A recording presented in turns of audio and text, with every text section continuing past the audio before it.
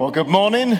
We're so glad you have joined us here today at Connect. I hope this morning as you're watching, wherever you're watching from, if you're watching live this morning on Sunday, or if you're watching later on in the day or the week, that you are not watching this alone this morning. We've been encouraging people to join these watch parties, so I hope that you found some friends or another family, maybe someone you serve with here at Connect, and you guys have been able to get together and gather in a living room or here at the building to watch this together. If you are new to Connect, we'd love to get you plugged into those watch parties. If you're not nearby here in Washington, invite your neighbor. Say, hey, I'm going to be going to church this morning, watching online, and I want you to come and join me. We can go to church together. So hopefully I'm speaking to rooms of people all over Washington and all over the area, gathering together for Connect this morning. But wherever you're gathered, however you're watching, I wonder if any of you this morning are at that stage in life where your kids are toddlers, where they're young, kind of preschool age. My kids are all grown now. They are in college, high school, middle school, so we're through that stage. But I can remember that stage, and while it was fun and there were some great things, and it was fun watching them learn to speak and walk and say new things, there were those times where they didn't get their own way and they could have tantrums. Maybe you're a parent watching right now and you're like, tell me about it. Some of the tantrums we've seen from this little guy or this little girl. I came across a post recently on Facebook, and it was a list. People had sent in pictures of tantrums that their kids had had with a picture and what caused that tantrum. I think that's probably what is the most shocking part of it all, is what can cause your beautiful child to just melt down at a moment's notice. Let's take a look at a couple of them here together this morning, shall we? Here's this first one. You see a couple of kids here in a shopping cart. He didn't want to share his leg hole. He had to share his leg hole with his sister, and he is losing it as a result. How about this next one? He didn't want to hold my hand whilst walking home from daycare. And look at that. As a result, he's just laying in the middle of the sidewalk there. I love this. I wouldn't buy her the Dolly movie for Christmas. As you can see, that is clearly not a movie about a dolly. Well, it is, but not a very nice little dolly. I like this one. I broke this cheese in half. That's all it took. The cheese was broken in half, and the kid lost it. And then another food-related one here. We said she couldn't have more bacon. And she has lost it. Now, I will be honest, I can get like that when I'm told that I can't have any more bacon. So I get that one, okay? But I wonder if we were to ask you this morning, maybe if you're watching together in a watch party with others, when the service gets finished here, you could share some stories of situations that you've run into as a family. Maybe when your kids have melted down, a tantrum they've had. Maybe it's your spouse, a tantrum he or she had because someone finished all the ice cream. I don't know, but maybe you could talk about that afterwards. But today we're going to finish off our series looking at Jonah, a guy who lived a long time ago. We can read about him in the Old Testament of the Bible. And this final chapter, we discover that Jonah had a bit of a tantrum himself. He finishes out the story basically by losing it, by having a temper tantrum. We're going to learn all about that this morning in Jonah chapter 4. But before we get there, let me catch you up real quick, just in case maybe you're joining us for the very first time here this morning. So over the last 3 weeks, we've been looking at the life of Jonah. And in Jonah chapter 1, we learned that God had a plan. He was asking Jonah to go to Nineveh to share the good news about God and how he loved the people. And Jonah wasn't up for it. He decided to go the complete opposite direction. He ran from God towards a city called Tarshish. We learned that as a result of his disobedience, as a result of him going the opposite direction, he was on a boat going away from where God wanted him to go, and a storm came up, and the sailors threw him overboard, and Jonah was sure he was going to die, but God sent a whale or a big fish, and Jonah was swallowed up. And then we learned about what it was like for Jonah to be at the lowest point of his life, in the belly of this fish, crying out to God for mercy. And God heard his prayer. We learned in the second week that Jonah chose to do the right thing at the lowest point. He prayed, he praised God, and as a result, God caused this giant fish, this whale, to vomit him up on the beach. That's right, the verse says that he was vomited up, and I know that because I can remember reading this as a kid, and I just always used to like reading that word because I got to read the Bible and still say the word vomit. Last week, Andy told us what happened next. So now Jonah finds himself in Nineveh. He gets to go to the people. He communicates to them probably the worst message any prophet or any follower of Jesus could ever communicate. And despite that, the people of Nineveh, they hear what he says and they turn from their wicked ways. And Andy told us last week just the amazing story of God's mercy that he had for the people of Nineveh and the mercy that he has for you and for me. Is greater than anything we can imagine. And today, we're going to go now to what happens next. Because based on what Andy told us last week, that as Jonah communicated the message of God, you would think that he would be over the moon, mission accomplished.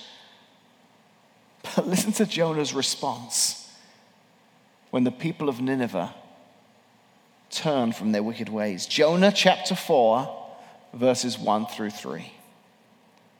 This change of plans, so the change of plans, the change of hearts the people had, it greatly upset Jonah, and he became very angry, a little temper tantrum.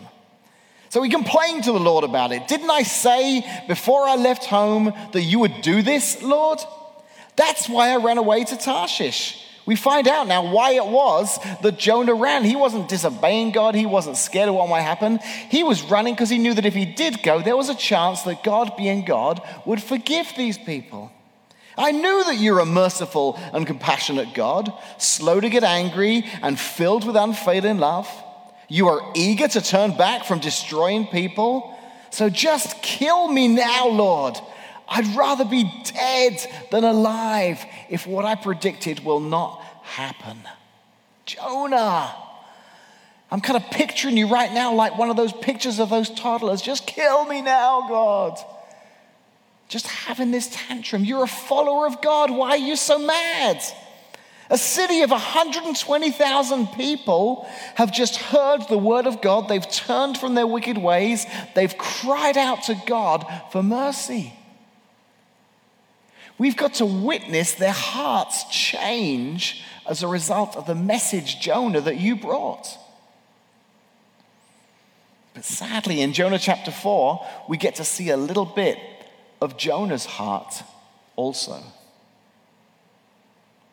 You see, in verses 2 and 3, the Hebrew word for me, my, or I, it's used 9 times in just 2 verses. This is all about me. Jonah is just complaining, saying, what about me? Instead of looking at the others and being excited, all Jonah can do is think of himself and how mad he is. He's selfish. You see, Jonah, we discover, he wasn't telling them God's message in the hope that they would turn from their ways. He was telling them God's message hoping he'd get a front row seat to their destruction. You see, he believed they were evil people. He believed they'd need to be destroyed. He didn't like them. They were Israel's enemy. He wasn't coming to deliver a message to invoke mercy. He was coming to deliver a message and then sit back and watch the action. And now it looked like things were going to change, and he was mad. Verse 5. Jonah went out to the east side of the city, and he made a shelter to sit under as he waited to see what would happen to the city. So Jonah is still hoping that maybe these people will have a change of heart. Maybe they'll give up on this whole repenting thing and they'll go back to their wicked ways, and he'll get to see God destroy the city. So do you think this means that Jonah thinks that God shouldn't show mercy? Do you think that this response from Jonah is because he as a prophet believes that God shouldn't be a compassionate God? Well, no. That's not what he's thinking. And we know this because Jonah does think that God should be a God of mercy. Jonah does think that God should be a God of compassion. And here's how we know this, because 2 chapters earlier in Jonah chapter 2, that's exactly who Jonah himself was crying out to. As a result of his disobedience, the storm comes up, he's in the belly of the whale, and now he's crying out to God saying, God, I know you are just, I know you are merciful, I know you are compassionate. Would you please rescue me? If you remember a couple of weeks ago, we talked about the fact that Jonah is quoting Psalms. Jonah's quoting the Bible. He's saying, God, I'm referencing your mercy here. I know your mercy is real. And as a result, God hears his prayer. God hears his cries of thanksgiving and praise to God. And God shows Jonah mercy. He shows Jonah compassion and forgiveness. And the fish spits him up onto dry land. You see, I don't think Jonah has a problem understanding that God is a merciful God. I think Jonah has a problem with who God shows mercy to. I don't think Jonah's problem was believing and trusting that God was a merciful God. I think we're learning here as we look at Jonah that he had a problem with who God was showing his mercy to. One of the books I read in preparing for this message this morning, it said this. It said that Jonah's accusation was that the Lord should be able to discern those times when it was appropriate to be compassionate, but that there are other times when God ought to show a more ruthless streak. It's like Jonah saying, hey, God, I'm okay with you being compassionate when people deserve compassion and mercy. But sometimes you need to be ruthless as well. You need to be a God that punishes. So here's where it gets difficult, doesn't it, for us today. If you're a follower of Jesus this morning, watching online, this is where it gets difficult for us, because now we kind of take a look at Jonah and we think, is there something of Jonah in me? Do I see something of Jonah in me? God has shown me mercy. The reason I'm a follower of Jesus is because of the mercy and the grace and the forgiveness of God. He's demonstrated his grace to me. But do I demonstrate the same grace to others? Do I love others the way God has loved me? Or are there people in my life a little bit like the people of Nineveh, who I look at and I think, no, they don't deserve to be forgiven. They don't deserve God's mercy. They don't deserve God's grace. In his book, The Advantage, the author, Patrick Lencioni, he introduces this idea of something called the fundamental attribution error. The fundamental attribution error. He talks about the problems it can cause in the workplace and in the world. And what it is, it's when we attribute negative things in others to their shortcomings and to their problems, and we find reasons, to attribute these negatives. But when we look at the same shortcomings in ourselves, we attribute that to something else that we had no control of, an external influence, let's say. Here's an example of what he means. Imagine you were at the grocery store and you're in the checkout line, and the person in front of you, obviously 6 feet in front of you, but the person in front of you is checking out also, and they've got a little toddler sat in the grocery cart, maybe 2 years old, and they are crying and they are fussing and they're throwing a tantrum. Maybe they had to share the leg hole. I don't know what it is, but they're just losing it here in the checkout line, and you find yourself looking, thinking, oh, what a terrible parent. Look at that. There's no discipline. He or she's not telling the child to stop crying. I bet that child runs things in their house and you find yourself judging that parent and their parenting skills. But then the very next day, you're out shopping and you've got your toddler with you. And now you're checking out and the cashier's ringing up your stuff and your toddler starts to melt down in the car. He or she starts to cry and throw a fit and you're aware of the fact that people are looking on. But in your head, you're thinking, well, it's because he's hungry.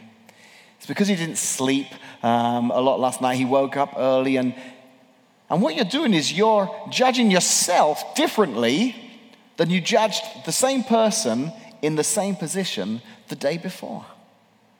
And that's what Lencioni refers to as the fundamental attribution error. You see, I think Jonah, in the belly of the whale, I think he looked at the wrongdoings in his life, the sin, the disobedience, and he didn't justify it. He knew he'd done wrong, but he warranted it as being something that God would show mercy on and could forgive him for. But when he looked at the people of Nineveh, he's like, no, God. It's okay to show me mercy, but I'm not happy that you're showing them mercy as well, because they're much different than me. They're a lot worse than I am. If you knew what they got up to, the kind of things they think, the kind of things, they don't deserve to be forgiven and loved. Do we ever do that? Do we ever look and receive the love and the forgiveness that God's given us and kind of justify it because we know that what we did, it wasn't great, but it wasn't awful. But this person over here, well, I'm not sure they deserve God's love and forgiveness. You see, what I want us to learn this week from Jonah, and this is a really important lesson, I think, for all of us to learn with regards to this particular chapter, but also really the book of Jonah as a whole. And that is, if we're going to receive his grace, we've got to be willing to give grace. If we as followers of Jesus want to receive his grace and his mercy in our lives, then we've got to be willing to show grace and show mercy and show love and show forgiveness to others in our lives. With all this unrest in America right now, all the turmoil that's going on, as followers of Jesus, we're going to have to be careful. Because we can very easily look at others and point fingers and say, well, the problem is that person, or the problem is this, or the problem is that, and show judgment instead of love and grace and mercy. Because it's that love and grace and mercy that God has showed all of us. So as we continue on in Jonah chapter 4, we discover that God decides, I'm going to teach Jonah a lesson. Jonah needs to learn a lesson here. So he uses an object to teach Jonah. And God's great at this. Just in the book of Jonah, we've seen these objects that God uses. In the first chapter, he used a storm to teach Jonah the dangers of disobeying and going the wrong direction. He uses a whale to teach him how to cry out for mercy in your lowest point. And the next object that God uses to teach Jonah is one of these. That's right. Well, it's not exactly one of these. This is a sour gummy worm. These are my favorite treats. If we're on long journeys in the car, I always like to kind of munch on these as I'm driving. But God didn't use a sour gummy worm. God used a real worm to teach Jonah a lesson. You see, as we read earlier, Jonah was on the side of the city looking down, and as he was there, he'd built this shelter to kind of protect him from the elements and the sun and the wind. And we read that God caused this plant to grow. This vine grew up around the shelter, and it provided shade in the middle of this hot sun beating down on Jonah. But God wanted to teach Jonah a lesson. Verse 7, God also arranged for a worm. The next morning at dawn, the worm ate through the stem of the plant so that it withered away. And as the sun grew hot, God arranged for a scorching east wind to blow on Jonah. The sun beat down on his head until he grew faint and he wished to die. Death is certainly better than living like this, he exclaimed. God has to feel like one of the parents of those toddlers in those first pictures who we showed at the beginning, just watching Jonah melt down out there in that hot sun. Then God said to Jonah, verse 9, is it right for you to be angry because the plants died? Yes, Jonah retorted, even angry enough to die. So God explains what he's trying to teach Jonah through all of this. Verse 10, you feel sorry about the plant, though you did nothing to put it there. It came quickly and it died quickly. But Nineveh has more than 120,000 people living in spiritual darkness, not to mention the animals. Shouldn't I feel sorry for such a great city? God's saying, Jonah, you're upset that he plants a plant which, by the way, you had nothing to do with. I was the one who caused it to grow. I was the one that caused it to die.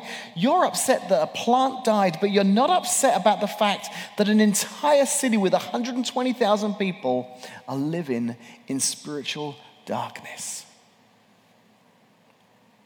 And then verse 11, the last verse of the book of Jonah, God asks, shouldn't I feel sorry for such a great city? And what does Jonah reply? We don't know. That's where the book of Jonah ends. It literally ends on that question. Shouldn't I feel sorry for such a great city? Have you ever watched a movie and instead of it kind of wrapping up neatly at the end, it doesn't end and kind of finish, it kind of leaves you wondering like, well, did he die? Did he survive? Is the villain dead? Is he going to come back? Is there going to be a sequel? Are the aliens coming back? Do they get to keep the money? You know, one of those movies where, and we never know, and they can be frustrating, can't they? You might remember the movie Inception. It came out a while ago, and it was a really hard to understand movie. It was about dreams and dreams within dreams. And there was a part in the movie where there was a spinning top, and the guy could always tell if he was dreaming or if it was real life, because in real life the top would fall over, but if he was dreaming, it just kept spinning and spinning and would never fall over.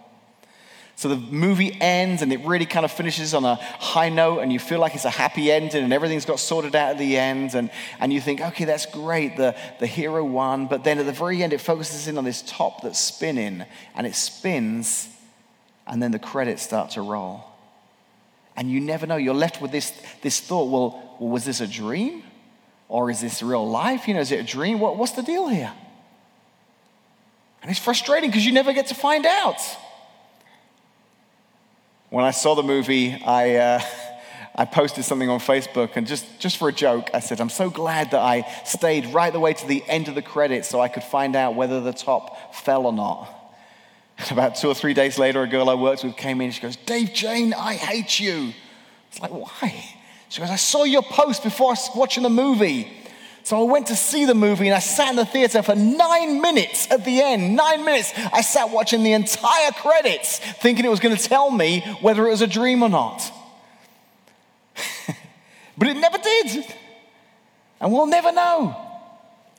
So why finish the book of Jonah like that? Why finish on this question? I think it's because Jonah himself wrote this account of his life. Jonah was looking back on this chapter of his life and he was writing what happened and what he learned. And I think he knew the answer to that question. I think he himself realized, you know, of course, the people of Nineveh are of far greater value than me and some shade from the sun. But I think he's leaving the answer or the question there unanswered. Because I think he wants us to figure out what the answer is to that question too. He wants us to wrestle with that thought. Are there some things in my life that I'm getting angry about? And they are so small and petty compared to what I should be angry about. What I should be concerned with. People who don't know Jesus. People who are in pain. People who are hurting. Brokenness, and here's me over here frustrated about this little thing, and God's heart is breaking for this over here. You see, if we're going to receive his grace, we've got to be willing to give grace. If we're going to receive God's grace in our life, I believe it has to then flow out of us. And as followers of Jesus, we need to be extending that grace to others in our lives. You know, I mentioned earlier about all the turmoil that's going on in the world right now. This huge conversation that's going on about racism, riots taking place, civil unrest, all these different things going on. And we're wrestling with how to handle this. And if you're not sure what the answer is, then just jump on Facebook, because there's lots of people have got the answer and they're posting it. But the reality is, there's no simple answer. There's no simple answer. This is a huge problem, and it all boils down to the attitudes of our hearts. And like Jonah, we have to be careful, because we can allow our hearts to be hardened.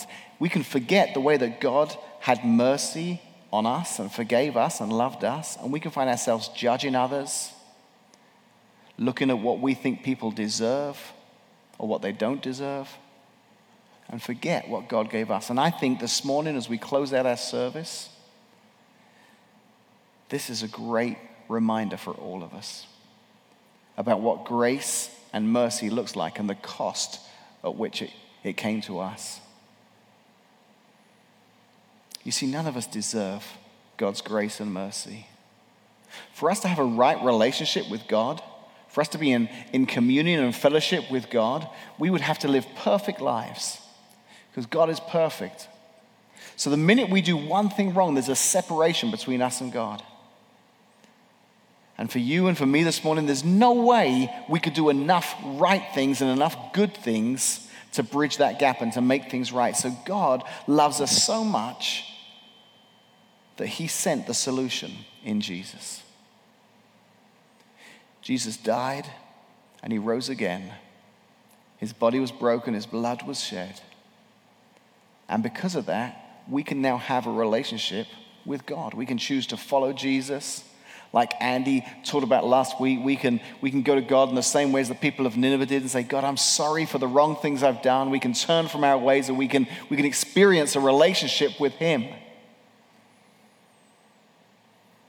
But as we take communion this morning, I want us to do two things. I want us to take communion thinking of it in both aspects. In the grace that we've been given, the fact that God loved us so much, so we're receiving that grace and mercy this morning. But as we're taking communion, how are we showing God's grace and mercy to others? Is there some Jonah in us? Where we look and think, well, that's not fair.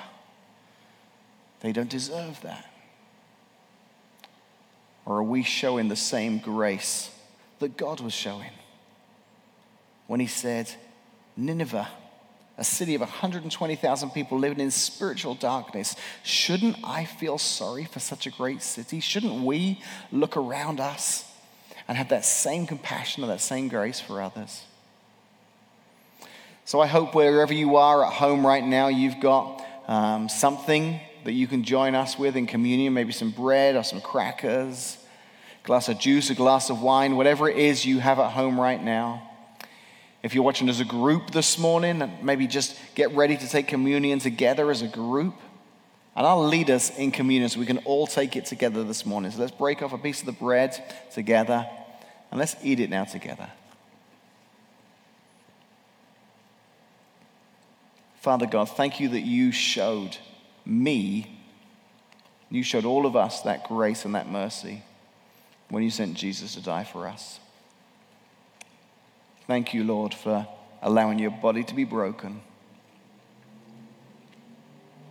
for us. Now, if you have a drink, let's take that together.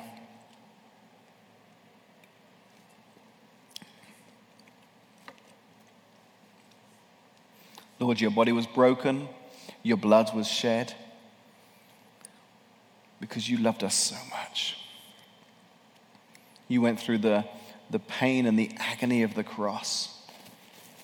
You died, Lord, in our place. Forgive us, Lord, if we've ever allowed that grace and that mercy to stop with us. Lord, we want to be a conduit. We want that grace and mercy to flow through us. And as followers of Jesus, alive on this earth at this time, we want to show that grace and that mercy and that love to others. Lord, there is a broken, hurting world around us right now. And Lord, they don't need to hear our judgment and our anger.